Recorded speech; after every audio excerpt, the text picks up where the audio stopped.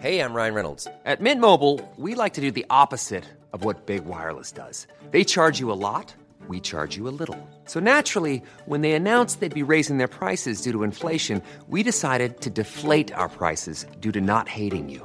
That's right. We're cutting the price of Mint Unlimited from $30 a month to just $15 a month. Give it a try at mintmobile.com/switch. $45 up front for 3 months plus taxes and fees. Promo rate for new customers for limited time. Unlimited more than 40 gigabytes per month. Slows full terms at mintmobile.com. Hiring for your small business? If you're not looking for professionals on LinkedIn, you're looking in the wrong place. That's like looking for your car keys in a fish tank. LinkedIn helps you hire professionals you can't find anywhere else, even those who aren't actively searching for a new job but might be open to the perfect role. In a given month, over 70% of LinkedIn users don't even visit other leading job sites. So start looking in the right place. With LinkedIn, you can hire professionals like a professional. Post your free job on linkedin.com/people today.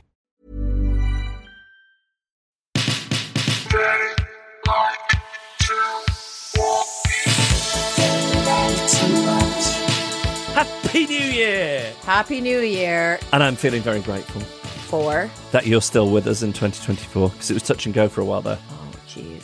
I feel embarrassed. Do you want me to tell them what you did? No, I feel embarrassed by my medical condition, but, you know, once you share a secret, it can't hurt you. So I'm dealing with some verrucas. Have you been swimming without a verruca sock on? Swim free. So I went into a Big Boots. Which is a chemist. They have a wide assortment of these bazooka. It's like a wart removal cream, right? The slogan is Bazooka That Verruca. So I buy the Cadillac version because I really want it to work.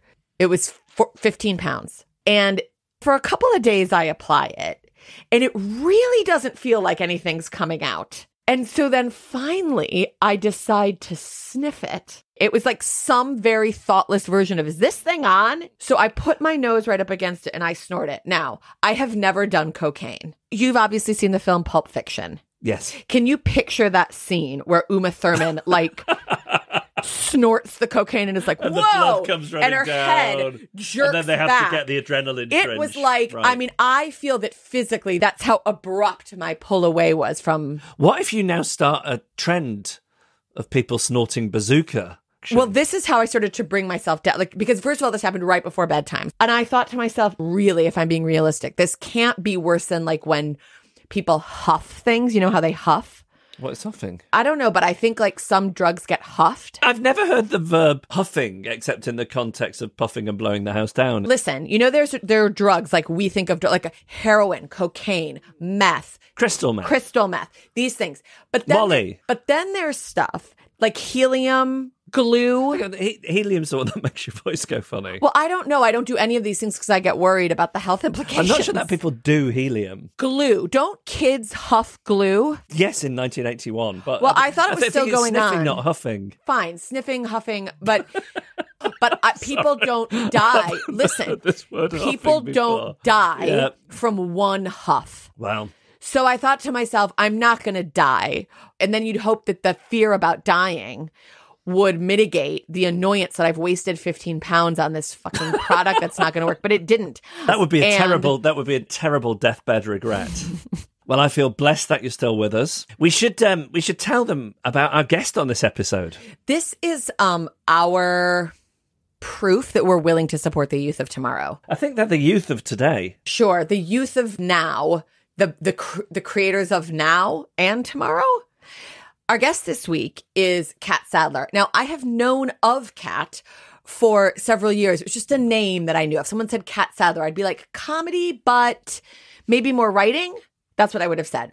Separate to this, there was about a month or so ago, everyone started going, such brave girls, such brave girls. As it turns out, these things intersect because Such Brave Girls is the smash hit BBC TV show that Kat both wrote and stars in, along with her real life sister. So to get us started here, to walk us coolly, youthfully, excitedly into 2024, our guest today, creator, star, and writer of Such Brave Girls, Kat Sadler. Our New Year's resolution is to glom onto young people. Yep, that's probably right.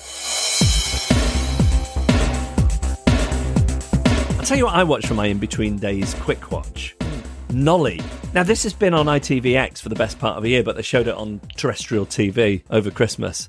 I only recently learned you don't use the phrase terrestrial TV in the States. I don't think so. But it is weird that we have this delineation of TV that comes from space and TV that comes from a big transmitter on a hill. I just don't understand. I think you would call it basic versus cable. So they showed this on terrestrial TV. It's written by Russell T. Davis, and it's about a soap star, Noel Gordon, a.k.a. Nolly, and she was in this soap called Crossroads. And can I stop you here? Is this like based on a real story? Is Noel Gordon a real person? Yeah, so Crossroads was a soap set in a motel near Birmingham. Now, as is pointed out in the show, we don't have motels in this country. That is only a word we know from American TV and film. Now, to just give you some context, the most viewed show on British TV over Christmas was the King's Speech, King Charles' speech. So this is everybody who watched that on Christmas Day, 7.5 million. And Crossroads would get 15 million in a country when the population was 11 or 12 million fewer than what it is now. Right. So absolutely huge. And these soaps would have these queen bee actors at the heart of them, these matriarchs, these divas. And Noel Gordon was that for Crossroads. And she was fired at the peak of its success. And Nolly tells that story. Oh, okay. Because I walked in and out a couple times while you were watching it, and visually it didn't pull me in. But that story does sound interesting. And it kind of gets at the misogyny that was at the heart of calling these actresses divas. But at the same time... They were difficult cunts. So no other cast member was allowed to sit in the chair that she would habitually sit in the rehearsal room, for example. Yeah. But she knew all their names and their wives' names. Oh, that's interesting. And gave them nice gifts. Yeah, I always find that stuff like really blatant, starry behavior, like no one else can use this chair, don't look at me, or whatever. That's always less problematic to me than sycophancy or like much more insidious forms that we now have of worshiping and enabling celebrities. Like when we've been around celebrities, the behavior that I always identify to sort of unify celebrities is an inability to really focus on someone who's talking about themselves or speaking about best friends who are also your employees. That kind of shit I find much more pervasive and much more dangerous, because at least with stuff like that, we openly make fun of it. It's like, oh my God, can you imagine? No one else is allowed to sit in her chair. Whereas this other shit, we don't talk about it like it's insane. Here are the two questions that famous people should be asking themselves. What percentage of your friends are other famous people? Yes. And what percentage of your friends are on the payroll? Fucking yes. Oh, and I should mention it's a big star name playing Noel Gordon, Helena Bonham Carter. I know this because I saw her every time that I walked into the room. Now, we've seen her in real life. I think you genuinely thought it was a bag lady. It wasn't that she had a lot of bags, I don't think. It's that she had the air of someone with a lot of bags. And there was an amount of hair that was large that really suggested life within the hair. Like it looked like it had its own ecosystem. Yeah, and not in a gross... But first of all, I'm saying this is the lady who's got all my warts going on. So who am I to judge anyone else's... Nothing could nest in your hair. There's not enough going on in my hair for anything to nest. Like occasionally, Nits will go round at our son's school and we'll check him, we'll check me. But we never have to check you because I know Nits would want to live in there. No, there's just not enough for it to feast on. But I wish her all the very best. And I think she's like a good actor as well. So, how did she do in this role? Yeah, so she's really good. There's a nice friendship at the heart of it. It says some stuff about misogyny. And Russell T. Davis is always good. So it's not it's a sin, but it is a very entertaining way to spend 3 hours across the 3 episodes. I'm not interested, but I'm glad that you enjoyed it. Okay, so mine was an inadvertent quick watch that just happened to me. So I wound up having to do a lot more gift wrapping than I wanted to on Christmas Eve. And I turned the TV on and I watched this film by Todd Haynes called May December, starring Natalie Portman and Julianne Moore. inspired by the story of Mary Kay Letourneau and Billy Falau. Do you know those names? I do not. Okay, so they were like household names in the 90s. She was a teacher who was like about 35, and she started fucking her student who was 13. Right. And she went to prison, got out of prison, broke her parole, like by fucking him again. Then she went back to prison for like 7 years, had his babies in prison. And then they got together and they were together for decades. And then they broke up and now she's dead. Coincidentally, I saw a Facebook post from a friend of mine ranting about how they'd also happened across this film over Christmas and how terrible it was. Okay, so I disagree with the friends. The way that they fictionalize the story is that they're going to be making a film about this couple. And so Natalie Portman plays a movie star in the film who's going to play the Mary Kay Letourneau role. It's a film within a film. It's a film within a film. So she's like observing the couple to learn about the character so that she can bring it to life in the best way possible. And so I think that's a really clever way of going into that story. And I think there's some good acting in it. And you tend not to be a fan of Natalie Portman. I hate Natalie Portman. I think she's bullshit. Like, I feel she goes in the same Claire Danes box with me. It's like these women are gorgeous and they like look at the camera and they like, have so many feelings. But what are you fucking doing? It's such a hard no from me. I just think she's like nothingy and the same in everything I see her in. Black Swan, Closer. I enjoyed the film Closer. I thought that was a really good film. But that thing where she was like, I didn't. Yes. I thought if you want that kind of thing, go and watch an Ingmar Bergman film and see it done 100 times better. Yeah, but it was the Hollywood version of that, which makes it more accessible and kind of stupid. And I enjoyed the accessibility and the stupidity of it.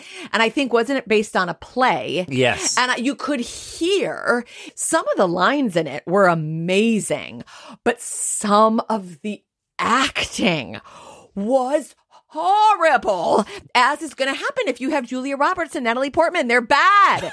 They're so gorgeous. And I love looking, and like, I love watching Julia Roberts. She's terrible, but that's not the point. Whereas Natalie Portman is just a little, and her husband seems like a cunt. And I'm basing that on when they were promoing, because they met. He was like a big ballet dancer, and they met on the set of Black Swan. Uh-huh. They're still together. I'd take it as a personal victory if they ever get divorced. And so I was like reading all the promo they were doing when that film came out.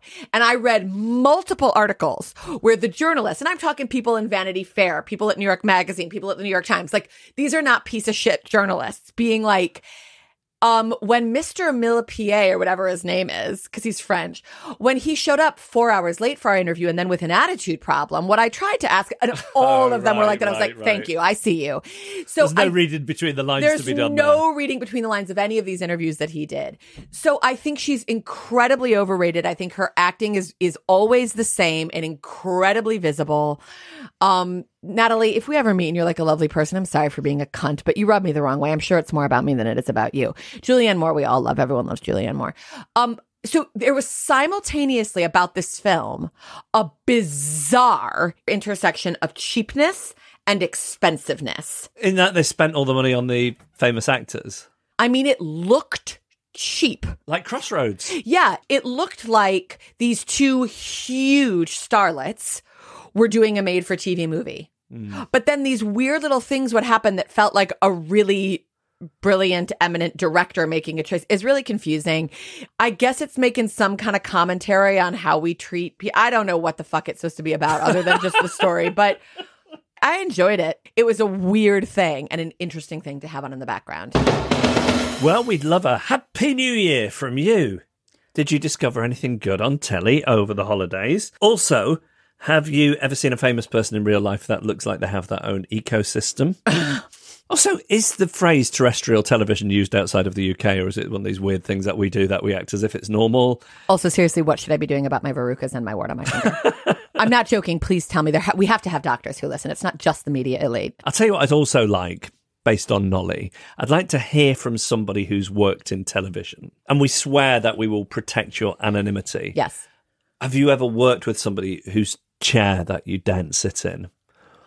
or anything of that ilk. Yeah, let's start the year off with like shitty gossip about big deal celebrities or small deal. And we really, really, really will. We're very trustworthy when you say, please protect my anonymity. We do that for people all the time. We can even protect the celebrity's anonymity. No, then I don't want to hear it. It's not fun if you don't know who it is. Has Sarah got Natalie Portman wrong? And any examples of love the play, hated the screen adaptation? But seriously, just let me know what to do about my verrucas. The email address? fuckoff@firecrotchandnormcore.com. Now, do you want to mention the Patreon? It is the time of year when I often get into a very bad anxiety spiral about the prospect of going bankrupt. Look, I've been very generous with you, and I have not pushed the Patreon across the last few weeks. The truth is, you're probably feeling very skint at the moment. It's that time of year. But I just know, I have always known, we have so many rich people who listen to this podcast. And you have a functional relationship to money. You have spare money. You're who I'm talking to for this month, okay? Every episode that we do in January, if you are a rich person, and you know what I mean by rich person, I mean that most people worry about money, either because they're a regular person or maybe you earn a shit ton, but you're terrible with it. And that's just part of your ongoing anxiety. I don't know your story, but I will even let you off the hook right now.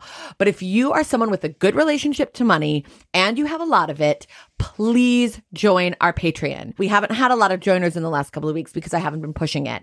We need your money. Jeff is an overspender. He spends so much in December. It fills me with unspeakable amounts of anxiety. And so is that an impulse that he should curtail? Absolutely not. You should join our Patreon so that Jeff can spend all the money he needs to in December. That's part of his medicine. It's part of what he does.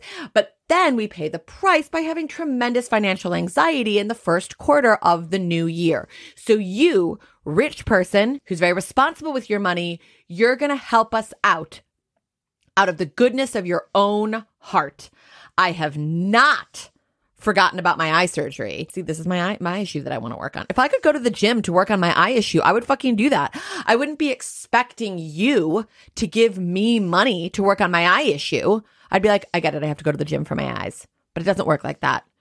Give me your money, £3 a month, £5 a month. But really, I'm talking to you rich people. So give us fucking £10 a month or just the 3. I don't care. Join our Patreon. Help support this lady and help support Jeff in his own financial struggles. Patreon.com/they like to watch. And coming up later, our first guest of 2024 is the creator and star of BBC Three's Such Brave Girls, Kat Sadler.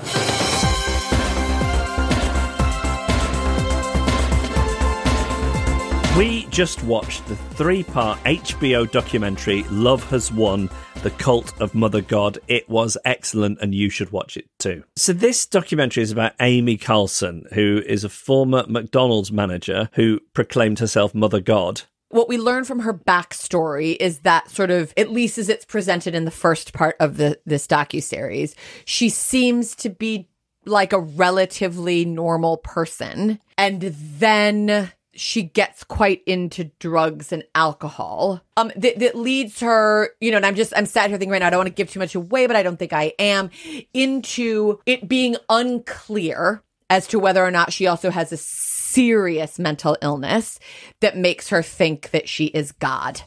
And she then successfully gets other people to believe that she is God. It's so good. I'll tell you what I really loved about it. I really felt it was very open-hearted, open-minded, showed a lot of empathy. Yes. Without glossing over the insanity of it all. Yes. I thought like Hannah Olsen was the director. I'd never heard anything about her. She was brilliant. So this docuseries starts and it shows you this woman, Amy Carlson, her mummified body. And it's gross and it's strange. And the first time you see it, you don't quite understand what you're seeing. And that all happens in the first 2 minutes. And then across this series, you see how she got there. We're so different because it was the mummified corpse that hooked you in, whereas I had to look away from the screen. I wonder if there's something wrong with me because last night, we finished watching this last night.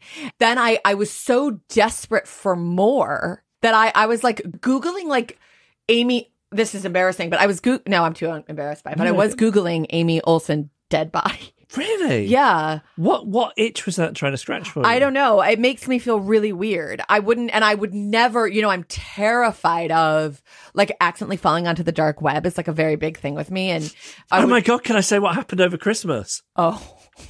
So one of our son's Christmas presents came from a music shop, and I accidentally ordered the wrong thing, so I had to get in touch with Santa's elves to get the right things sent. Now, Santa's elves are at a music shop in a town in England, and I am deliberately not saying the name of the shop nor the town, because this is what happened to me when I typed it into Instagram to see what their opening hours over the Christmas period were. A screen popped up saying, "Child sexual abuse is illegal. We think that your search might be associated with child sexual abuse. Oh my God. To get confidential help or learn how to report any content as inappropriate, please visit our help centre." Now, I swear to God, this isn't an elaborate cover-up hiding in plain sight. It is the name of this music store. And now I think I've probably got some flag next to my name. Well, but your recent social media posts have done very well. This ongoing issue in our marriage is that your social media posts do better than mine. So I think that you're not... They're turning a blind eye. Like, at least socially, social media you are so much more likable than I am, that even having been flagged for looking at inappropriate things, you still get like double my likes. If you go before me, do you want us to leave you to go mummified? No, don't mummify me. What I couldn't quite understand was what was so alluring about her, what was so magnetic about her, apart from the fact that she set up this quasi-commune where people were just drunk and high all the time. Well, it seemed, so like she was attractive, and that seemed to be some kind of component, but it seemed that she knew how to attract vulnerable people to her. And they weren't models, but they were attractive for a cult. They were. Do you know what I mean? Yeah. They're cult attractive, like the Bader Meinhof group were terrorist attractive. Yeah. But if you say cult attractive, I'm picturing some like acceptable people in like what I think of it as robes Caftans. Or like Quakery, maybe not Quakery, but Amishy, that kind of thing. Some of these women, especially in this cult, were attractive even by non-cult standards. And again, I understand that for some people, the allure of all the drugs and alcohol and presumably a little bit of free loving. Are we saying the same thing when we say free love? I'm thinking people in and out of each other. The phrase in and out of each other makes my gag reflex go. But then some of the other stuff. So, for example, she believed that the Saints were dead celebrities. She called them the Galactics, and they were going to come and collect them. And the Galactics were led by Robin Williams of Patch Adams and Mork and Mindy fame. So there's a lot of talk about Robin, and it's like, well, Robin said this or Robin did this. But then there were other faces of celebrities that they put onto like this Gene collage. Wilder, John Lennon, Christopher Reeve. Did you not feel that there was almost a pro-Trump quality that they were talking about at some point? Yes, if anything, this would be my only slight criticism of the documentary, in that I think there was some QAnon, Trump, right-wing stuff that the documentary maker made the decision not to show for whatever reason. Why? Because I trust this Hannah Olsen. Yeah, I she's really want to get good, in touch with her. really I've done good. a lot of deep Googling. I can't find her on the socials, which is how I like to creep up on people. Do you think there's ever been an aesthetically pleasing cult? Oh, that's a good one. Landscape gardens. Oh. Mid-century Danish furniture. A single unified typeface on everything. Something nice and clean like a Helvetica or a Futura. Gap in the market. You want to do for cults what Apple have done for technology. I do think the modern day, like, aesthetically pleasing cult, not to the extent you're talking about, are like certain influencers. Like, I know this woman I went to high school with, and she's a successful influencer. Like, she's clearly an idiot. Like, she's not saying anything, but women are paying thousands of pounds to like go on retreats that she has. And it looks nice. And that's a cult. If you're spending $2,000 to go on a retreat to have this fucking moron tell you what to do with your life and eat her protein powder in the morning, that's a cult. Yes, but you're not severing family ties and abandoning your life and going living in a compound. So just spending $2,000 so a moron can tell you nothing isn't a cult. No, I think it's a sliding scale. I think it probably is. Why does she have people? Why are people paying her $2,000? Well, why can't someone give me $2,000 for our Patreon? You need to start a cult. Who do you think's less pleasant to be around when they're hungry? The late cult leader, Amy Carlson, Mother of God, or you? Amy Carlson, when she gets hungry, is so... First of all, the answer is Amy Carlson. Is it? There are these scenes. Jeff was laughing at them. I am ultimately, in some ways, the more sensitive person here because you were laughing so hard when she was screaming at her cult followers because she was like, this is my impression of Amy Carlson when she's hungry. Where's my chicken sandwich? She said that my vision was chicken parmesan. My vision was chicken parmesan. And then they're like, Mother is so overwhelmed by everyone. I was like, by all the negativity and humanity, like, she needs chicken parmesan. Yeah. They're like, she's carrying so much anger for all of humanity, and so she's yelling at us about chicken parmesan. I don't scream when I'm hungry. I just go a little bit quiet, and then I top myself up, and then I'm right as rain. And by the way, what a joy to be married to someone whose medication is needing like a tiny bit of fruit. My medication is medication. Yeah, my medication is like, I need to go to the gym and eat a little bit of mango to even out my blood sugar. I wasn't just laughing. I felt tremendous amounts of empathy as well. Did you feel a lot of empathy for that one girl? I don't think you did. She struck you as less vulnerable than some of the others. She was very entertaining. I mean, there's a reason that she was one of the star cult members, but you found her just funny. And I found her a little less funny until like the very end. I just found it so funny that she was talking about Mother God uniting humanity in a really like angry way when every other word is fuck. Yeah, that's part of why I want to, after watching Cult of Mother God, that's part of why I want to swear less, because this one cult member, she was like, fucking mom is fucking carrying the weight of the entire universe. Mom is going to ascend, motherfuckers. Yeah. I think this is the next, I have been feeling for a while now, like there's so much good stuff that people can be getting into. Specifically, if you haven't gotten up to date on The Curse and Fargo, both phenomenal. But both of those are like many, many episodes. This is just 3 and it's spectacular and your life will be empty if you don't watch it. Do tell us about any documentaries or documentary miniseries that you've seen and you've thought to yourself, why doesn't the world know about this? The email address? Fuck off at firecrotchandnormcore.com. And coming up next, the youth of today. Writer, comedian, actor, star on the rise, Kat Sadler.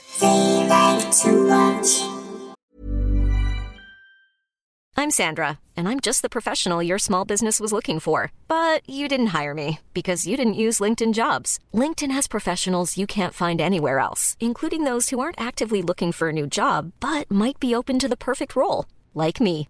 In a given month, over 70% of LinkedIn users don't visit other leading job sites. So if you're not looking on LinkedIn, you'll miss out on great candidates like Sandra. Start hiring professionals like a professional. Post your free job on linkedin.com/people today. Hey, Dave. Yeah, Randy. Since we founded Bombas, we've always said our socks, underwear, and T-shirts are super soft. Any new ideas? Maybe sublimely soft. Or disgustingly cozy. Wait, what? I got it. Bombas. Absurdly comfortable essentials for yourself and for those facing homelessness. Because one purchased equals one donated. Wow, did we just write an ad? Yes. Bombas. Big comfort for everyone. Go to bombas.com/ACAST and use code ACAST for 20% off your first purchase. Millions of people have lost weight with personalized plans from Noom. Like Evan, who can't stand salads and still lost 50 pounds. Salads generally for most people are the easy button, right? For me, that wasn't an option. I never really was a salad guy. That's just not who I am. But Noom worked for me. Get your personalized plan today at Noom.com. Real Noom user compensated to provide their story. In 4 weeks, the typical Noom user can expect to lose 1 to 2 pounds per week. Individual results may vary.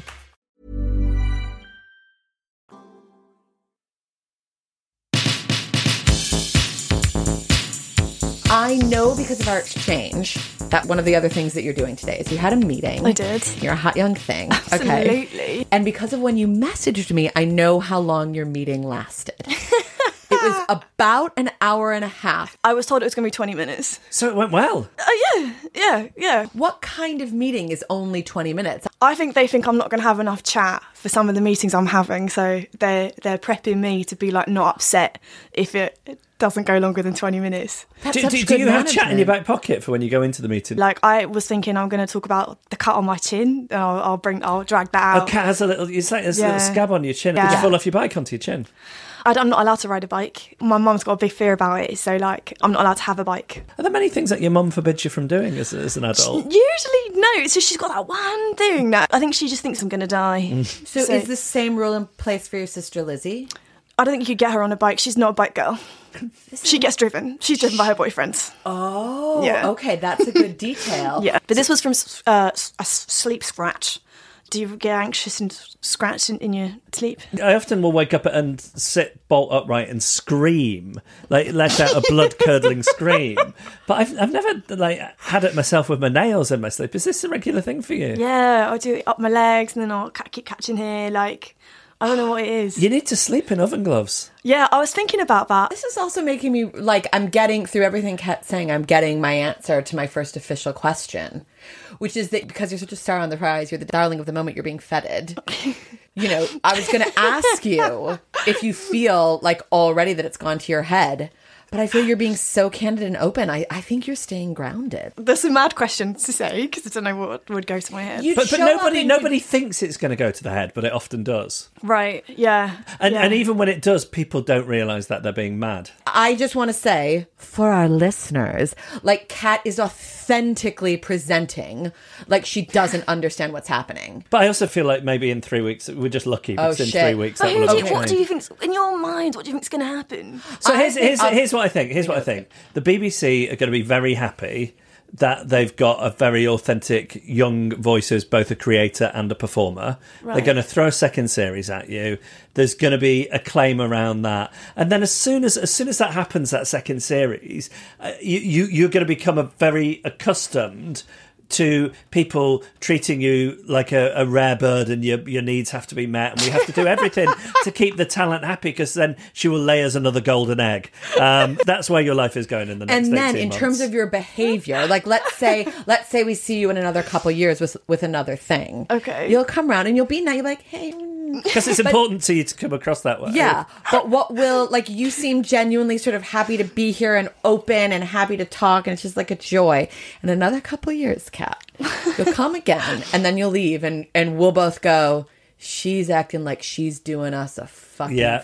Oh my God. So that is the behavior to look out for. But also the more successful you get, the bar for being thought of as nice gets lower and lower. Some years ago, there was a circumstance due to a chain of events. The singer Jake Bugg, remember him? Yep. Performed an acoustic set in our toilet in our old house. What? for a radio show I was doing. Okay, amazing. So there were producers and engineers and stuff. On his way in, he sort of doesn't quite make eye contact with people. He goes, "Oh, you're right." And then on his way out, he goes, "Thanks a lot, bye."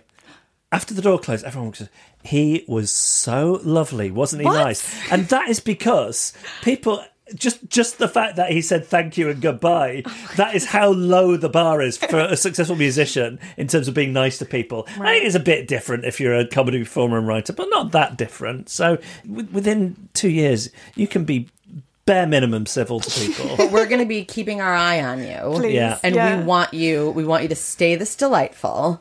And that's going to require a lot of work, but you're going to do that work. Yeah. Okay, got it, guys. I'll take it. I'm going to do it. You're going to do it. I wanted to ask you, the show, so it's not autobiographical, but you do mine your own life and that of your sister Lizzie, who co-stars as your sister in the show. I wanted to know, are there any family members that you are already sensing it has made them uncomfortable, you being this candid about your own experiences? Are there family members who don't quite know what to say to you? Well, it's just me, my mum, my sister, and then like we're a strange family, and like mum's very bohemian and cool with pretty much all of this. And like after I told her the series got commissioned, I sat down with her and interviewed her about some of the worst things that have happened to us, and so she said have free reign, so she's not fussed.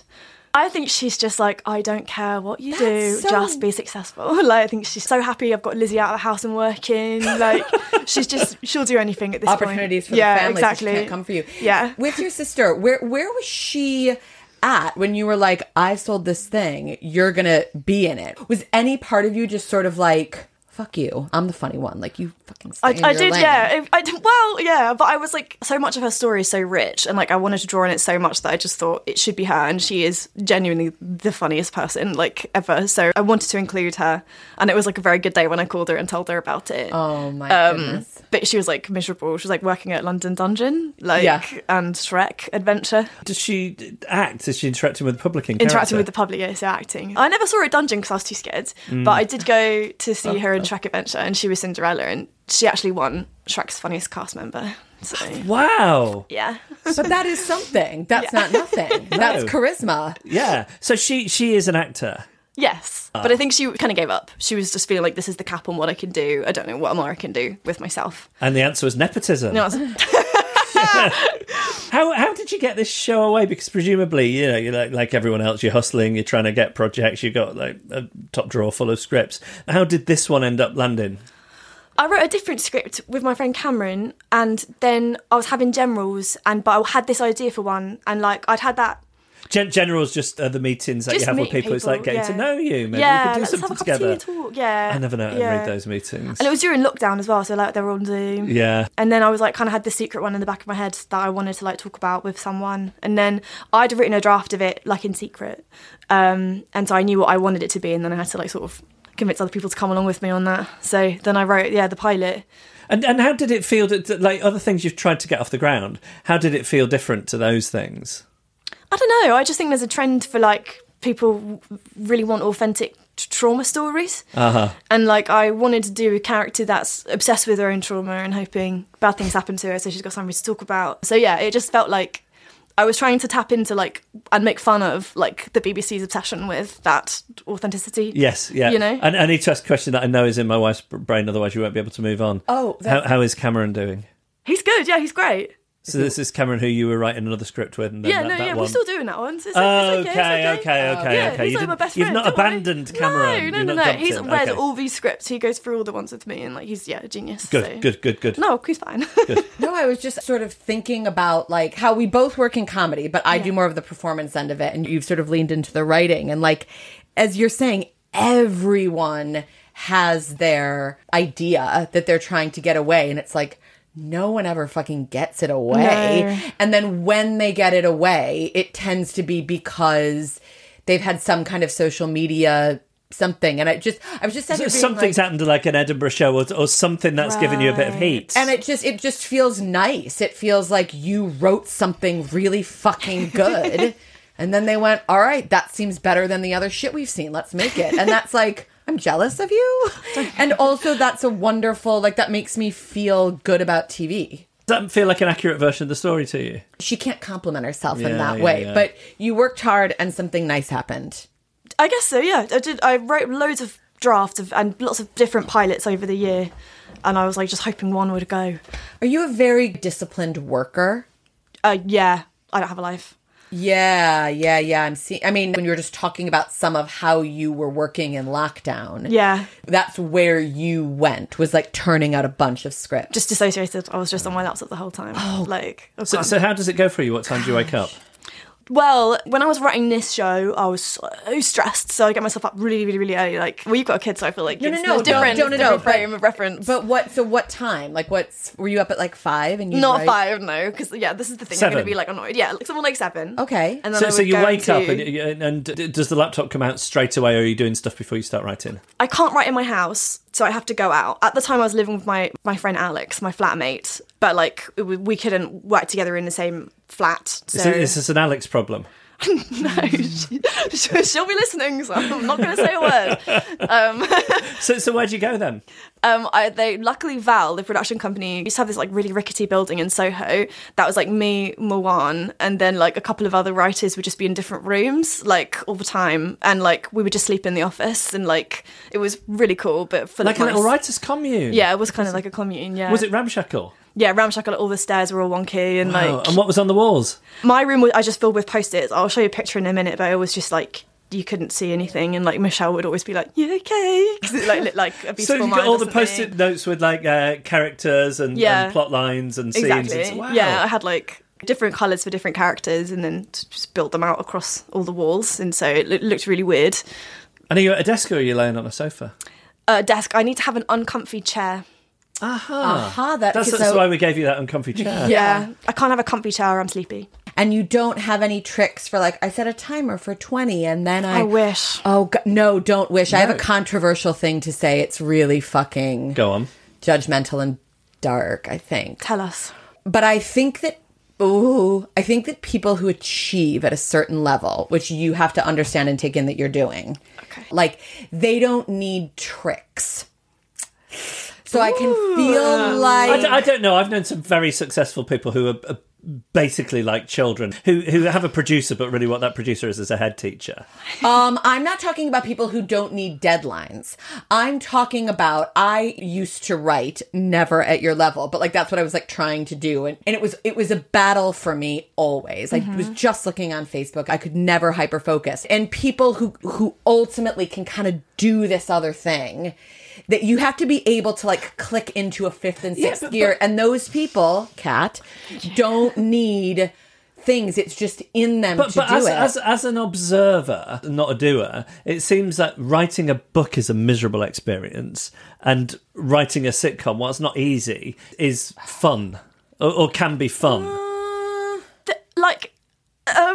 It's nice when someone reads it and it's oh, that's funny. Yeah. But the rest of it, I'd say, is excruciating. Yeah. But you're right. But is that true when you're writing with a partner, like when you're writing with your collaborator Cameron? Because you chose to write this one on your own. I did, yeah. And typically, certainly these days, people will write in a pair or sometimes with a room. Why did you force yourself into that then? I don't know. I went and wrote the script on my own, and then it just sort of came about that way. Kat, you're powerful. You have so much power. Thanks. Don't you think? Yes. I don't know. I feel like I do things because I crave the approval of others. So any sitcom plot, it's I'm texting it to my friend. Do you like this? And then it'll, or I'm texting to Lizzie. And how often the people you text in saying I don't like it? And I ask for that. But are you then sort of turning your friends into a focus group? How sure, when you think something's good, how sure are you? Oh, that's good. If someone told me they didn't like it, and if I really liked it, I'd probably be I'm going to show someone else first before I delete it.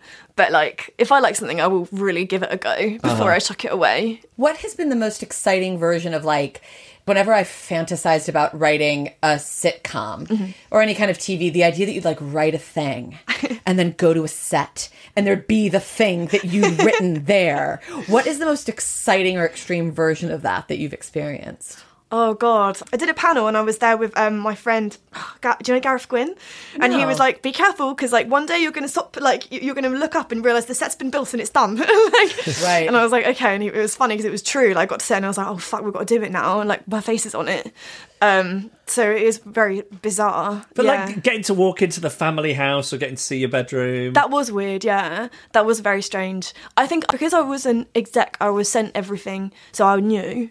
But it was weird walking in and having a fake toilet that didn't flush and stuff. That was weird. I once accidentally shat in a show home where the toilet wasn't connected, and I had to retrieve it with turn a carrier bag inside out. Oh my God! With picking up dog poo. Yeah.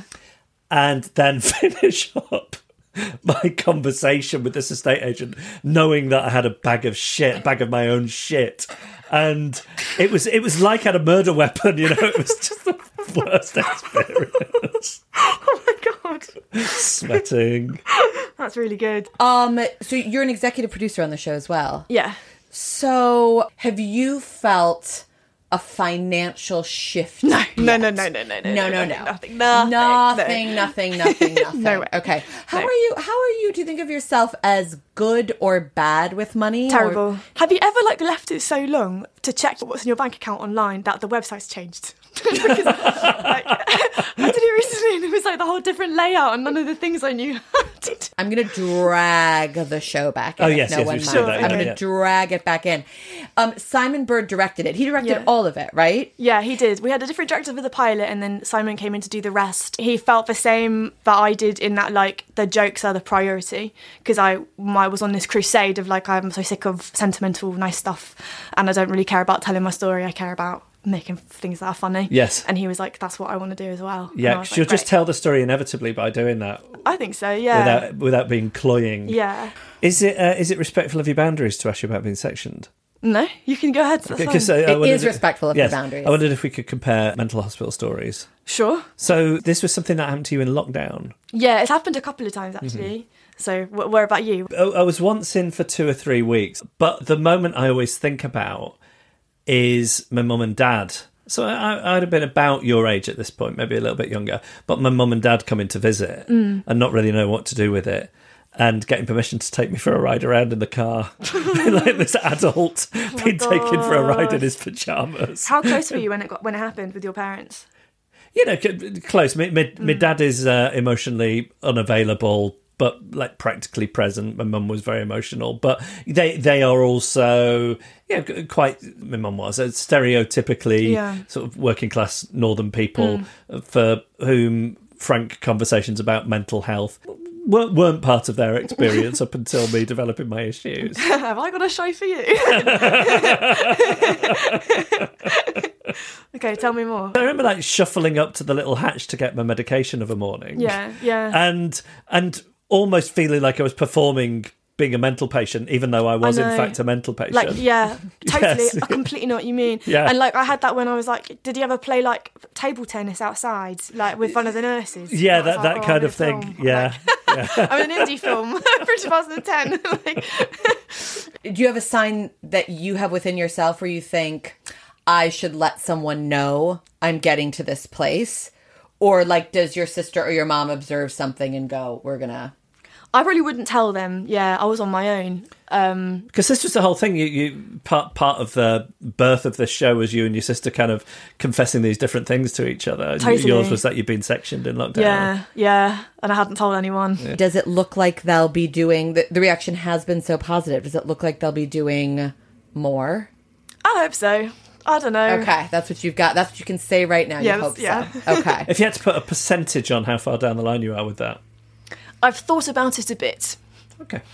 Before we let you go, can you tell us what you've been watching at the moment? Oh, I'm making my sister go back through Nathan for You.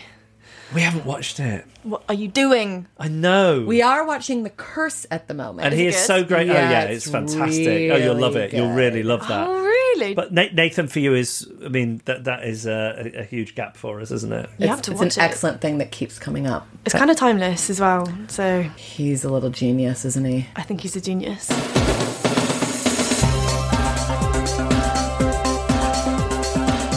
I think we had good jibe with her.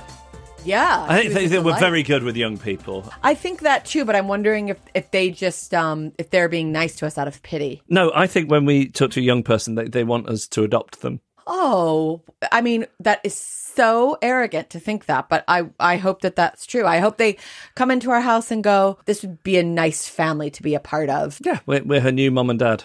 I mean, that would have made me a very, very young mother. I could have physically done it. I was menstruating by the time she was born. A gym slip mother. But it would have been illegal for someone to fuck me, unless they were like also a kid. Your brother Sam has emailed in. Happy New Year, Sam. Happy New Year. If you ever find yourself in Chicago and you're hungry, look out. He sells sandwiches off the back of a van, and they're very good, so look out for his van, which is called the Fat Shallot. Sam says, "Hi, it's your brother Sam. I was spurred to write in following your discussion of Ms. Piggy. She is fine. I would take that Muppet to outer space. She checks my boxes and always has. We're out there, some of us." We spoke about her as the unfuckable Muppet. It came up because I have a lot of Miss Piggy to me. So this is also my brother expressing the fact that he finds me sexually desirable. Next email comes from Sophie Harris. Sophie writes, "Hi guys, I was thinking about a question you asked a few weeks ago about which TV character we feel the most kinship with, and mine would be a cross between Kendall Roy and, here she is again, Miss Piggy. I genuinely do go from melancholy self-absorption to, hi-ya! I'm starting to wonder if, like, you know how all women think that they're Rizzo from Grease? I wonder if, like, all women sort of think that they're a bit Miss Piggy. Oh, that's interesting. Maybe. Then I was thinking how I related strongly to Ross from Friends when I was younger, particularly the teenage Ross playing music in his bedroom. And then I thought, wait, are Kendall and Ross slightly different versions of each other? Is Roman a bit Chandler, etc.? Okay, that's it for now. Love, Sophie. Neither of us are big Friends people. I've never seen a full episode of Friends, but it's so omnipresent that I get the impression Ross is a bit drippy and Chandler is kind of sarcastic. Yep, that sounds right. So maybe I like that. I think that there's something in it for you, Sophie. And what was that one? What's the one that Tina Fey and Ricky Gervais are in? That Muppet film? Muppets Most Wanted. I think it's Muppets Most Wanted, where Miss Piggy has a really great moment where she distracts an evil Miss Piggy by saying there's an omelet station behind her. It's one of my favorite comic moments for Miss Piggy. I love an omelet station. Do you? Are you truly Miss Piggy? This comes from Sarah Sufi, who says, as someone who came to Succession late, I feel like I missed out on the hype. Any chance you guys will have any more Succession episodes, especially considering the amount of Emmys it's up for? Well, first of all, just hearing you read that now, it sounds like we made this email up. You know, like, well, someone just happened to write in. This is a very real email. I never feel the need that we need to say that, but these are all real emails, as is this one. So, Sarah, how to answer your question? Sorry, I think you're probably a Sarah. We have a loose plan to generate some, should we call it some new Succession content? Yes, that sounds appealing. New... Sell the sizzle. Homework. Sell the sizzle. Show. Do you guys remember that Succession line when they went homework the show? That was funny. New Succession content. But imagine, here's what. We have a loose plan to bring ourselves back to Succession in the immediate aftermath of the Emmys. Okay? Because one of two things is going to happen at the Emmys. Succession will win everything and it will feel like a very appropriate time. Or it'll lose a bunch of stuff. And that will be fucking hilarious to me because, we and everyone who listens to this think like nothing deserves to be in its league. And it's always funny when the best thing loses to something that's like not deserving of licking the bottom of its shoe. Like The Bear, for example. Exactly. So if The Bear or like Ozark or like some other stuff takes a bunch of Emmys and Succession loses, it will only be amazing. But then it will be amazing if it wins a bunch. So the answer is yes, but, and here's the but, we are fancy motherfuckers. Okay, so we have a plan on how we could give you some more Succession content, but we are not 100% sure that we can pull it off. I feel 75% sure we're going to pull it off. Do you? Yeah, there are moving parts. There are moving parts. So if the stars align, if you want to get back into Succession world, we feel 75% sure we're gonna go on that journey with you in the second half of January. But that's I think it's likely not a guarantee. So if you're gonna get too upset if we cancel on you, then fucking go and binge now. But stay with us for 3 more weeks. Also this week, Miriam Wells thinks we should watch I'm a Virgo, and Elizabeth Newton-Jackson thinks we should watch After the Party, which is filmed in New Zealand.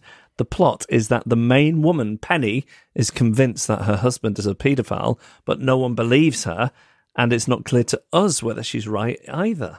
Yes, Elizabeth did a very hard sell that made me think, ooh, I might need to get into it. I'm a Virgo. Miriam, thank you. And you are not the first person. You're like the 5th person who's told us to watch this. I watched half of one episode and it didn't immediately take me. But Miriam, as you're feeling like, stick with it, it really is amazing, then maybe I'll do as I'm told. This week, I like to watch Nolly on ITVX. Sarah watched the film May December, which is available to rent and buy now. We like to watch, and oh boy, did we like to watch it, Love Has Won, The Cult of Mother God, which is on HBO Max, which means Sky and Now here in the UK. It's so good. We're imploring you. 3 episodes. Treat yourself to the mania of it. And Kat Sadler like to watch Nathan For You on Paramount Plus and Amazon Prime.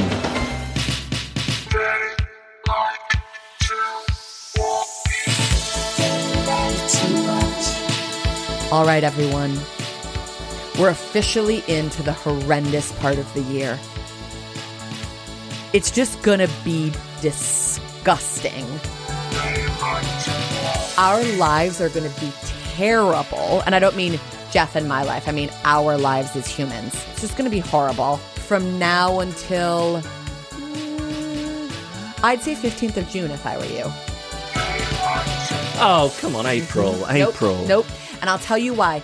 April of 2020 was great. I mean, COVID, etc. But the weather was really nice. Since then, 2021, 2022, 2023, all of those springs, all it did was rain incessantly and be cold through all of April and kind of all of May. So we're going to give over to the misery of it all. Do you think there's a wave of misery for our non-UK listeners? So, for example, if you're listening in California.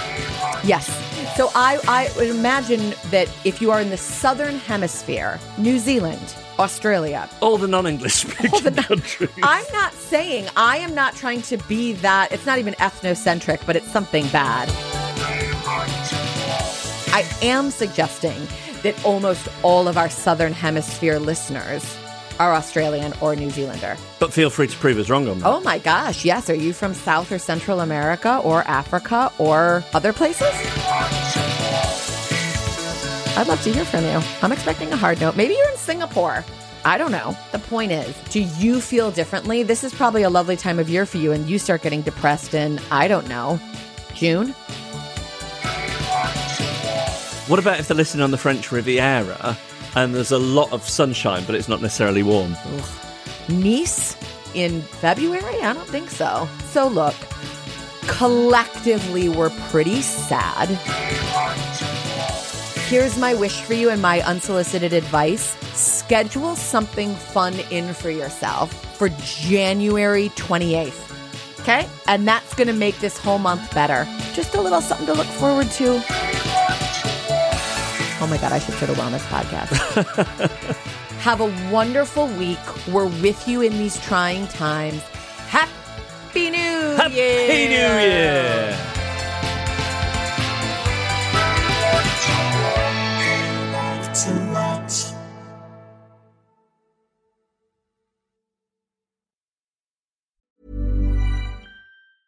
Hey, it's Paige DeSorbo from Giggly Squad. High quality fashion without the price tag. Say hello to Quince. I'm snagging high-end essentials like cozy cashmere sweaters, sleek leather jackets, fine jewelry, and so much more. With Quince being 50 to 80% less than similar brands.